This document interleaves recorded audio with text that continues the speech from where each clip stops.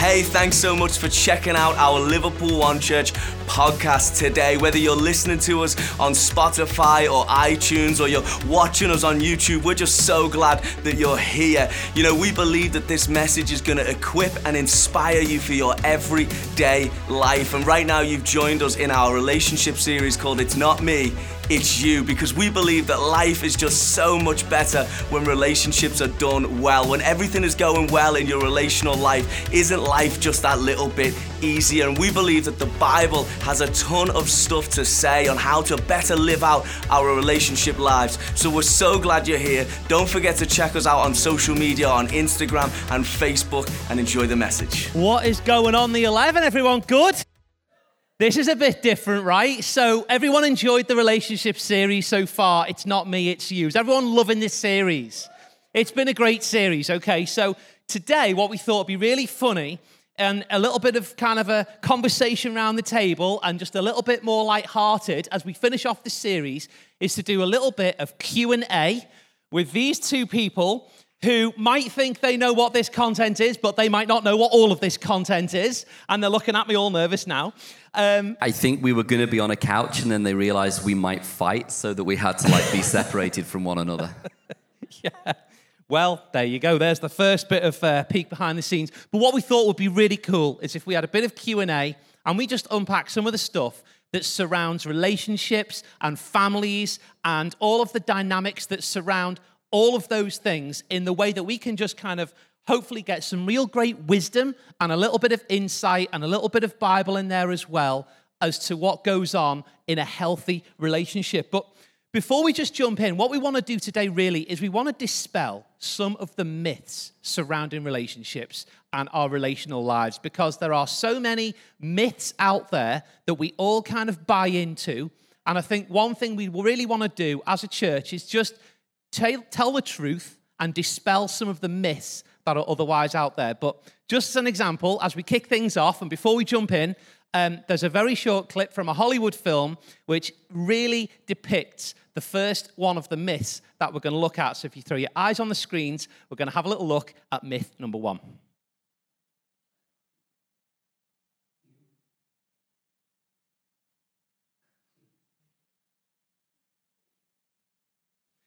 That's where all the girls have just gone misty-eyed and all the boys are like, what? You're so lame. You complete me.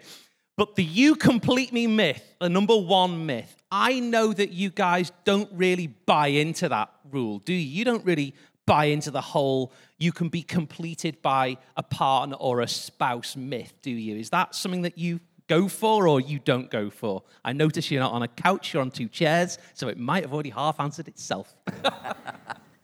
I think that the idea that you complete me kind of ties into what we were speaking about in week 1, that idea that if we can find the perfect person, then the perfect person is going to be able to negate all of maybe the things that you would otherwise naturally be working on in your own life because the person that you're with is just so perfect. And I think that we all would like to buy into that concept, that idea of when you find the right person, then they're going to make you whole. They're going to be the better half of you. They're going to be the making of you. And the absolute truth is, I guess, that from my perspective, so I think that Emma is the best part of me for sure, but she doesn't complete me.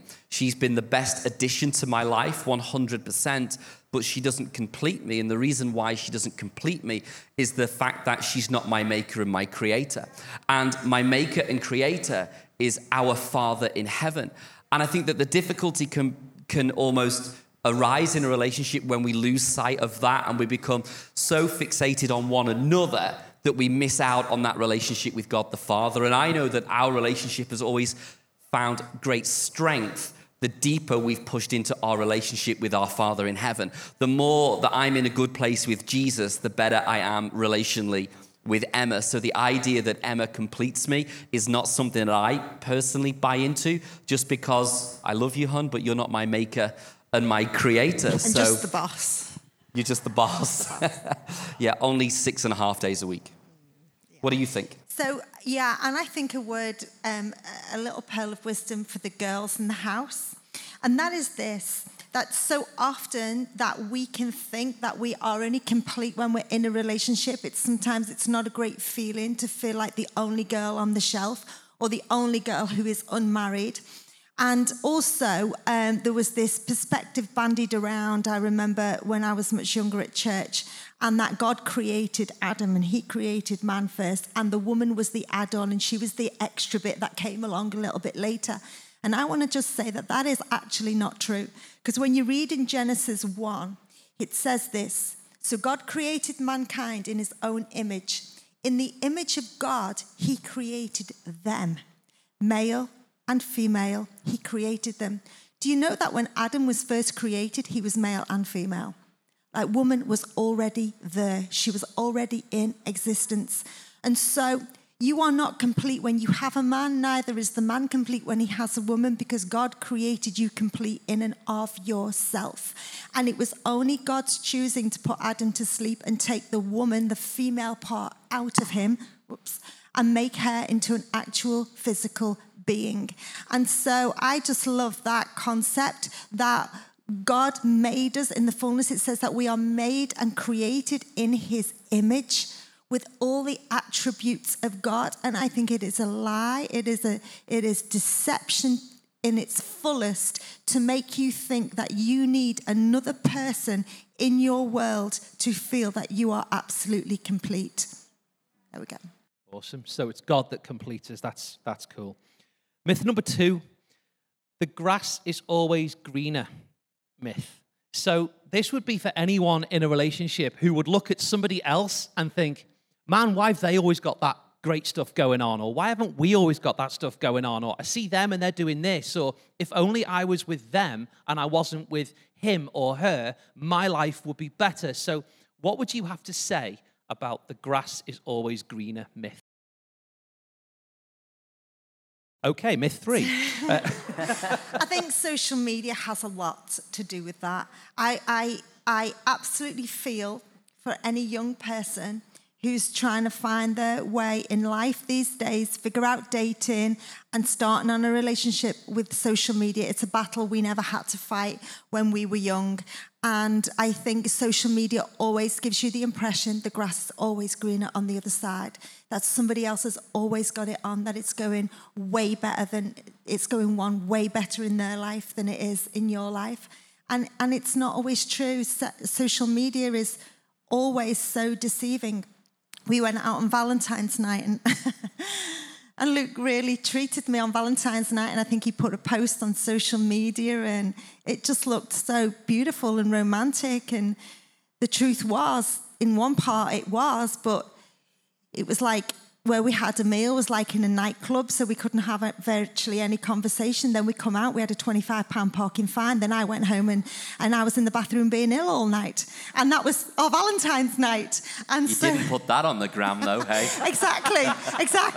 So it can look so romantic out there on social media and you're like, oh gosh, it just sucks to be me because they're just having such a great time. But everybody has a reality. Behind every picture there is a reality. And I think sometimes we're that busy peering over the garden fence into somebody else's garden and looking at their flowers blossoming and looking at how neat their grass is, and then we're looking at the dog muck in our own yard and we're just like, oh, I hate living here, I want to be there. The truth is the grass is not always greener on the other side, and I think sometimes we just need to focus more on where our relationship is. Keep your eyes on Jesus and keep your hand on your spouse, and focus Amen. on what God's put, focus on what God's put in front of you. You're weird. Ooh. Did you just say ooh? Focus on what God's put in front of you today, what he's giving you to build today, invest in today. And that is if you're on social media, you've got to be in control rather than it being in control of you. And so many people come off social media because it's a downfall for them. It's a negative for them. It plays with their mind. But just be in control and have a reality check.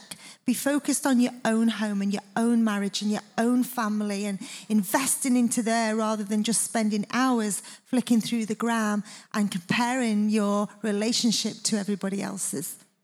And I think that it's really easy to fall in love but it's not easy to stay in love. I think that a lot of people will buy into the myth that like chemistry is what makes a relationship work, and it isn't. It's work that makes a relationship work. And sometimes you've got to try and, I guess, decide what you want in the end. Because I think that if you were to do life considering what you wanted in the end, like what story do you want to tell in the end, then that then changes all of the decisions that you make today. Because the big danger is, and you could even be looking at someone else's potentially greener garden. Even if you're single, you could be thinking that whilst I'm single now, isn't it great for everybody else that's married? Well, let me tell you, when you're married, that brings a ton of tensions and stuff that you've got to work your way through that you do not have to deal with when you're single. Now, I'm not saying that one's better than the other. I'm just saying sometimes life is seasonal, and you've got to learn the art of just embracing your place, like embrace where God's got you right now, work and handle with everything to the best of your ability with what you've got right now, and then God will bring into your world everything else. But when you try and ask the question, like, what story do I want to tell in the end? How do I want to end up? What do I want to tell to my kids and my grandkids? That then really fashions the decisions that you make today. If you want to sit down in your 70s, 80s, 90s and tell the grandkids, I had a fully loved up, fruitful marriage, then make decisions today that are going to get you to that place rather than just making them on a whim and a prayer and maybe based on emotion or on chemistry, because the grass is not always greener. What you'll find is it doesn't matter what garden you go in, there's always weeds in the garden. Everyone's marriage, and it's difficult, and I think you've hit the nail on the head. Social media has a part to play on this, but it's not always, the social media stuff, because you can look at someone else's marriage and you can think, man, I bet they never argue. Why do we argue all the time? And they've just got this like perfect marriage. Or, you look at someone else and you go, man, I bet they're having sex 42 times a day. And, kind of like, how does that work? Yeah, so 39. And then we kind of like go, you just look and you make all of these assumptions, like how come it's so great for them doing all of this cool, fun stuff? And look, I just think that you've got to, imagine if you were to put all of your energy into looking after what you've got versus wasting it on looking at what everybody else has got. Like, how much better would your marriage be? How much better would your relationship be? How much better would you be if you're single right now waiting to go into a relationship? If instead of looking and making assumptions that the grass is always greener, you just put that energy into making sure that you're the right person right now, how much better would you be when it comes the right time for you to be in a relationship? So figure out, what story do you want to tell in the end? What do you want to end up with? Keep your eyes on God and your hand on your spouse. I like that. Write that one down, Vicky. Okay, myth number 3. Practice makes perfect. Make of that what you will. Where did you get these questions from? Never mind. Practice makes perfect. Just like so many other things in life, where practice actually does make perfect. Talk to us a bit about that in the context of a relationship. And does practice make perfect? Is it like a sport? Okay, so I think that there are definitely things in life that you should practice. Like, if you want to play the trumpet, you should practice that. If you want to be a good driver, you should practice that. If you want to be a great dancer, you should practice that. But when it comes to relationships, and I guess that we're referring to more of the physical elements of a relationship that maybe is outside of a marriage, the idea that, kind of like try before you buy, practice makes perfect, that whole thing, let us kind of like sleep around, sleep with each other, let's get super physical. I'm not convinced at all that that is an area where practice makes perfect. In fact, I'd even go so far as to say that it's detrimental for you and it'll hurt you. And when you consider the long game, like what do you want in the end, actually it can really be adverse for you. I think that there are many things that you want to practice, but that shouldn't really be one of them until it's the right time and the right season. A lot of people say, oh, well, we just need to figure out whether we're compatible, are we going to work together? Hey, listen, I promise you, if you're a guy and she's a girl, you're compatible. It will work, okay? Like, you don't need to kind of go and try before you buy and just make sure everything's right, because people often think that they need to make sure that it's going to be amazing physically, when actually practice is not the driver for something being amazing physically between a couple, between a married couple. Intimacy is, and intimacy leads to a great physical and sexual relationship, not the other way around. People think that good sex leads to intimacy, but it isn't. It's being intimate leads to a great sexy, sex-filled, fulfilled, a great sex life. Let's just leave it at that. You know, if you're intimate, then that will be something that comes out of that. You know, what story do you want to tell? Can you imagine the scene when you're maybe single and you meet the guy that you want to marry and you want to have his babies and you want to buy houses with him and you want to kind of like commit to him long term? What you're going to do is sit him down and just go, hey, I just want you to know that like in all of these years that I've been getting ready for you, I want you to know I've been practicing really hard for you. I don't know whether that's going to be the best sort of story that you could tell versus the idea of saying, hey, listen, just so you know, right, I'm a follower of Jesus, and that means that I'm not doing what everybody else is doing, and I am so committed to being with you for the rest of my life, and I am so committed to living out a principle that I want God's hand of blessing and favor on my life and on our marriage life and on our sex life, that I've been saving myself for you. I think that that's a far more desirable story to tell in the end. And I think also, you know, it is important. I think the Bible calls the devil a deceiver, and the whole world is being deceived by his lies right now. And we spoke about that last week, that what we're telling our young people is normal and okay is far from normal and far from okay. And I think it's, you know, we live in what the world would call an upside down kingdom. And I would look at what the world takes as normal and just flip it. Flip it. If you're unsure what to do, just flip what the world tells you to do, and then the chances are you're more on track with what God wants you to do and the way God wants you to live. And I think it's your body is so precious and so valuable, and you get one body. Look after it, keep it special, keep it, look after it physically. The way you eat, the way you exercise, look after your body, but keep your morals, keep your values, keep your dignity. Don't share it around with everybody else. Like Luke said, for the need to want to be loved, that does not make you feel special. It does not add value to you, and it does not make you feel intimate and close. In fact, it can do just the reverse, and it can leave you feeling very empty, very frustrated, very low, and very unclean. So it's like put some morals, put some value on yourself, and if you can, when you can, just save yourself for your number one. Yeah.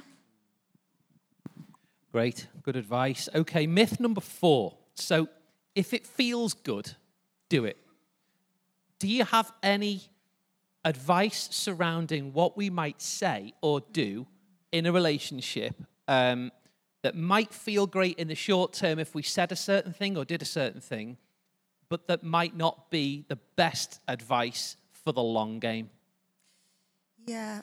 So funnily enough, on the way to church this morning, Isaac and I were having a conversation in the car about food and about eating right. And I was saying to him, you know, you can eat all the kebabs and all the takeaways and all the junk food that you can consume right now. You can eat as much of it. But I said, by the time you're 30, in another 10 years, you are going to reap the consequences of all that you've sown into your body, and that's not going to make for a very healthy 30-year-old. And I think that way in our lives as well, just in general, just because it feels good doesn't mean it is good for you. Just because it feels right doesn't mean you should do it. In fact, the Bible tells us that everything is permissible, but not everything is beneficial. We have to weigh up what is beneficial for our lives.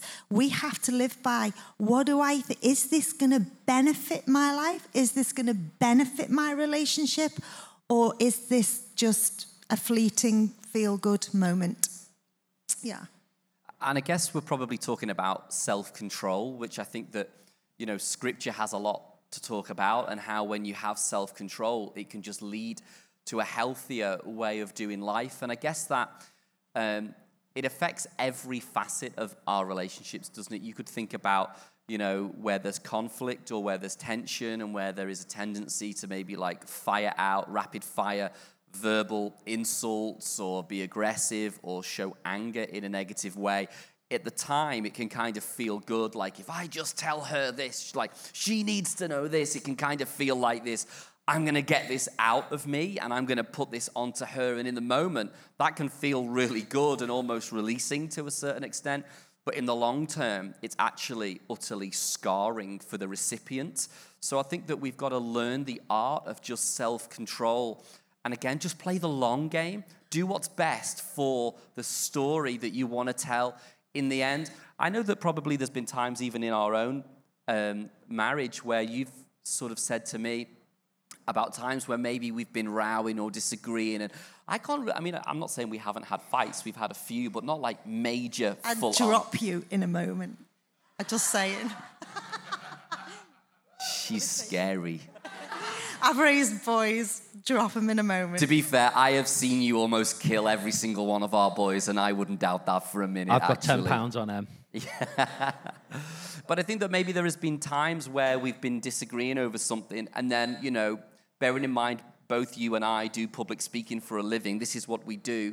We're both very quick with our tongue, and that which actually God has given us a gift to use for good can also be used in a very adverse way as well. And that's just us being super honest. And there have been times when you've kind of said to me, like, why are you bringing that up? Because that is nothing to do with what we're arguing or disagreeing about, yet you feel the need to almost attack me and say words or say things that are just so peripheral.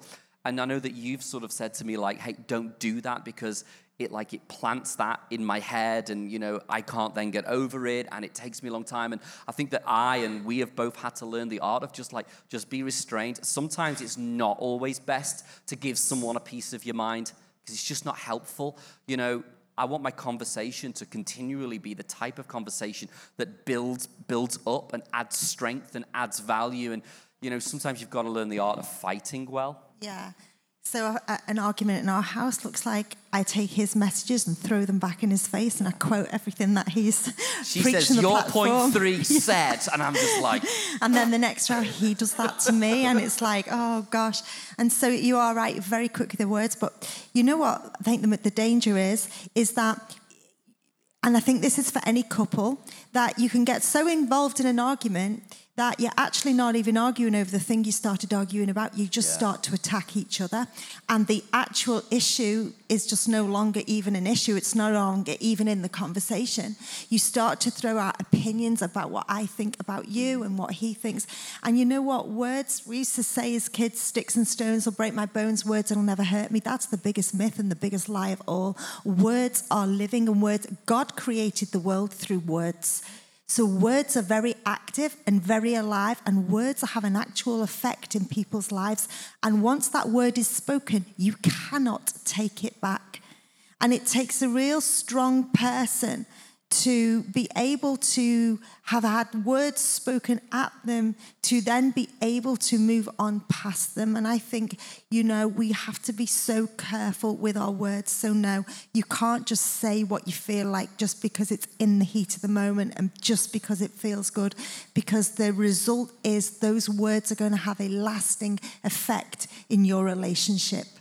And I think it probably crosses so many different parts of relationships. You talk about that exact same principle, even in the areas that you manage your finances together. Whatever you do, don't walk around the shops and just impulse buy because it feels great in the moment. But when you're paying it off over 40 years for a couch that cost 200 quid that you're spending $3,000 on, it's like it's not a wise decision. It feels great in the moment, but is that a good decision? Heck no. Is that a wise decision? Heck no. So play the long game. What story do you want to tell in the long game? And sometimes it just means being incredibly self-controlled.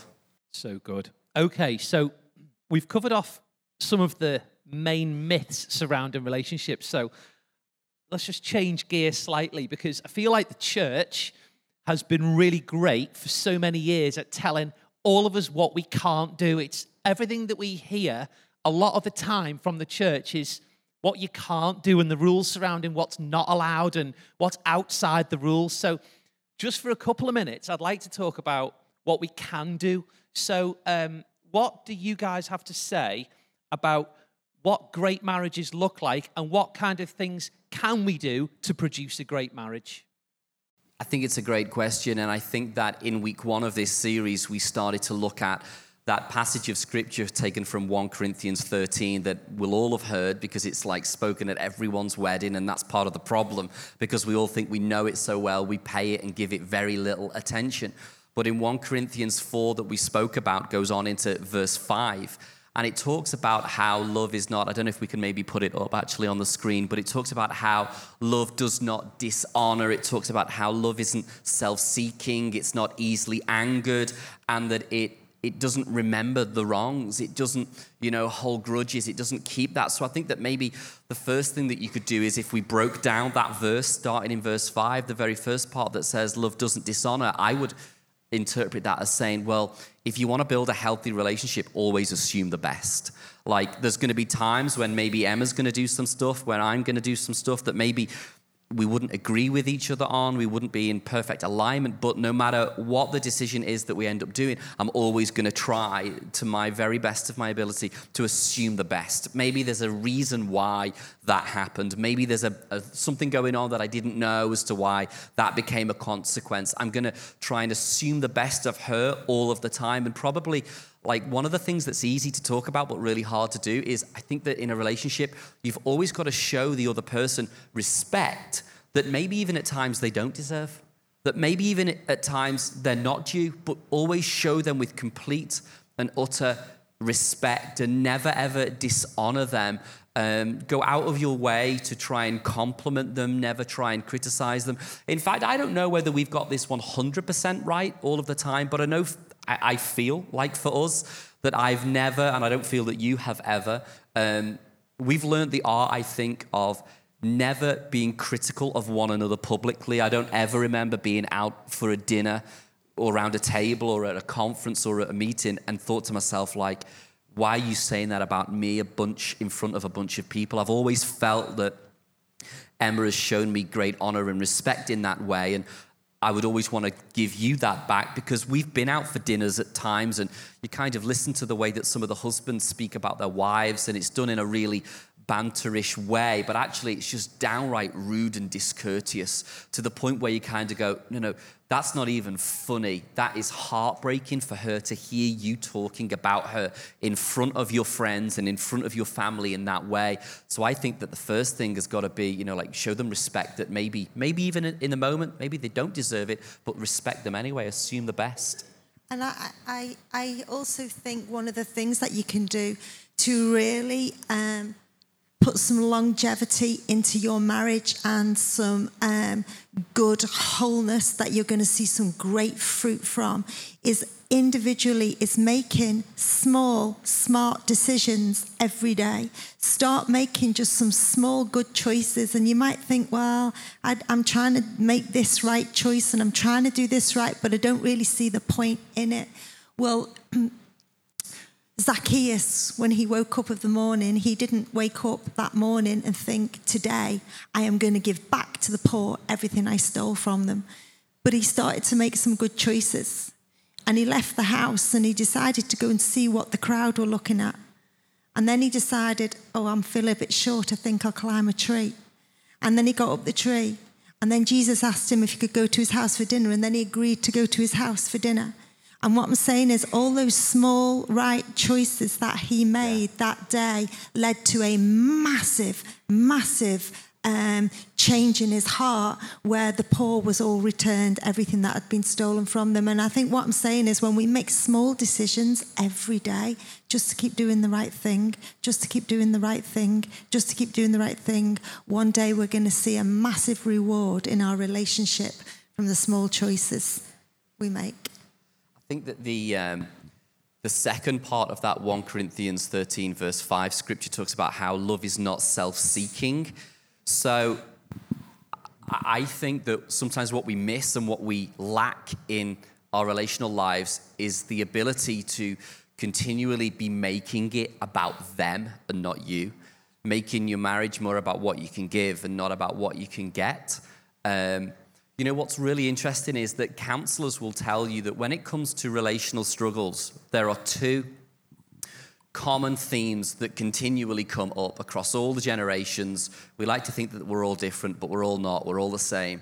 There are two things that continually arise in counseling sessions whereby the girl says one thing and it's the same as a lot of other girls, and the guy says one thing that's the same as a lot of other guys. And I think that those problems can just be fixed very easily if we just made your marriage about the other and not yourself. And those problems are, from the girl's perspective, they tend to say, like, I don't feel emotionally connected with him. He's not emotionally connected to me, and that might be because of a lack of intimate conversations. Sometimes it might be a lack of hugs and just physical affection. But the girls say, like, I just don't feel emotionally connected with him. And then the guy, surprise, surprise, turns around and says, well, I just don't feel like we're having enough sex, or I feel that the sex that we're having is not as fulfilling as it would like to be in his mind and in his way of thinking. And yet sometimes if we were to just kind of go like this, okay, let's just press pause.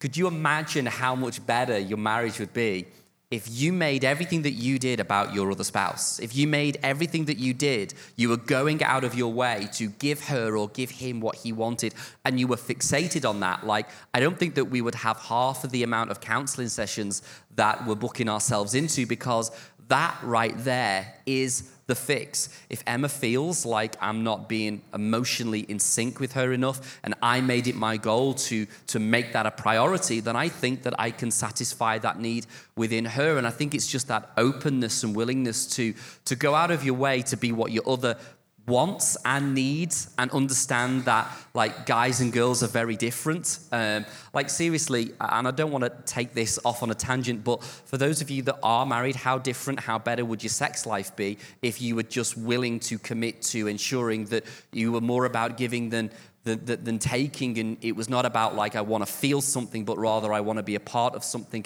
And if you kind of approached it that way, like, how much easier would that be? How much better would that be? I think that you've just got to be committed to making it all about them. Great. Let's just ask a quick fire question. So why don't you tell everyone one thing that you wish you knew in your 20s regarding relationships? We are in our 20s. What are you talking about? We are in our 20s. One thing you wish you knew in your teens then. One thing about relationships that maybe, having now negotiated years and years and years of marriage, what's one thing that you would say, I wish I'd gone back and told my 20-year-old self that? So when I hear that, I think about, when you learn to drive a car, you're learning how to get that vehicle in motion and get going on the road. And sometimes marriage is like that. It's like the build up to the marriage. It's like learning to pass your driving test. But what I wish I had learned in my 20s was to be able to drive reading the road ahead. So every time you get in your car and you go on a journey, you've got to learn to read the road ahead. And you've got to understand that the same mile per hour it's not the same mile per hour on every stretch of road that you're on, but instruction changes, and that you might be on a freeway, a dual carriageway where it's a national speed limit and you're going, but then there's going to be other times when you're on a country road and there's blind spots and you need to be cautious, and you can't handle the car the same on the country lane as you can handle it when you're on the motorway or the highway. And so and there's different road signs that flag up at different times, and they're not there to tell you what you can't do, but they're there so that if you observe them, you'll drive safely and you won't have an accident. And I kind of, if I was to apply that to my marriage, I wish that's what I'd learned in my 20s. I wish I'd learned to look at things with foresight and longevity rather than being so hot-headed in the moment. I feel like I wish I'd learned what you just spoke about, where you live for your partner and live your life through your partner rather than just what I want and what I'm feeling. And I think it's a big thing, especially, and I can only speak from the female perspective, but I, if he hurt me, I'd sit and lick my wounds for a week. And I'd be like, oh, don't touch me. Still hurting from what you said. And we just waste so much time and so much energy just on absolute drivel. I think if there's one thing the enemy wants to come against, it's about Christian union, it's Christian marriage, because he knows you're going to bring out godly offspring from that marriage. And so if there's one thing that he wants to come about, he wants you to think the world has got it right. They're all having crazy fun and it's amazing, and you're all dull and boring, and honestly, it is just a lie from the pit of hell. It's like God has just so much purpose and so much potential, and the best love life and the best fun and the best everything for the union of a Christian and godly marriage, that it's like if I could tell myself one thing, it would just be read the road ahead. I need to know what kind of a day he's had. I can't just, when he's had a really difficult day, he can't just walk in and I just go bang, bang, bang, bang, bang with a load of jobs that I need doing. I need to be sensitive to where he's at in life and what's going on in his world. And I'm there to be his helper and his helpmeet. That's what the Bible talks about. And so, I just wish I knew how to... what did they say? Pedal to the metal when it's a straight road and go for it and all the fun times, but how to navigate yourself around some of the tougher bends. And I think for me, probably, there's so many things that if I could go back, I would do so much differently.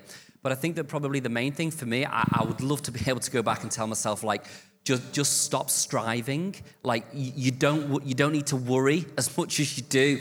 Everything is going to work out okay in the end, because we like to come to church and follow Jesus, and we like to quote these verses that talk to us about how God holds our world in the palm of his hand, and yet we worry and become fixated on even the most minuscule of things. And I wish that I could just go back and just go like, Luke, you need to give yourself a big break. You don't need to compete with anybody. Just like who you are is just the way God has made you. You're uniquely and wonderfully and fearfully made, and everything that you dream of in your life going to all come into your life at just the right time, but your timing is not better than God's timing, so you don't need to strive for anything. You actually just need to learn the art of pushing in and pressing in to the very character of God and who he is more than any other thing. In fact, if you're young, and when I say young, maybe like if you're under 25, under 30, I would say, hey, listen, if you put the same amount of energy into trying to be someone on social media or looking some way to your friends or striving to get a partner as you did with leaning into God, everything would be different, and you would have a sense of calmness and peace and a surety that everything really will work out for the good. Why? Because you love him, and that's the promise that he makes. So I wish I could go back and just go, dude, chill out a little bit more and just stop worrying, stop striving. Amazing. Time's gone, but we all appreciate your honesty, and we never want to be the church here at Liverpool One that would ever speak about something that is not helpful. And I know that Luke and Em's heart is that they want to talk into some of the most important areas of our lives, be they relationship or finance or areas where maybe other churches just don't go. And I think that I see these guys throughout the week and all throughout the day. And one thing that I can say is that what comes out of them is genuine. And so that's why I can lean in and learn so much from you guys, because I maybe get a bit of a peek behind the curtain into their private life, and they come out here and they put themselves out in a public place and talk about how Emma spent the night hanging over the loo on Valentine's night, which is not on the gram. But hey, I think, can we just give it up for these guys? Because they're so open and they're so honest.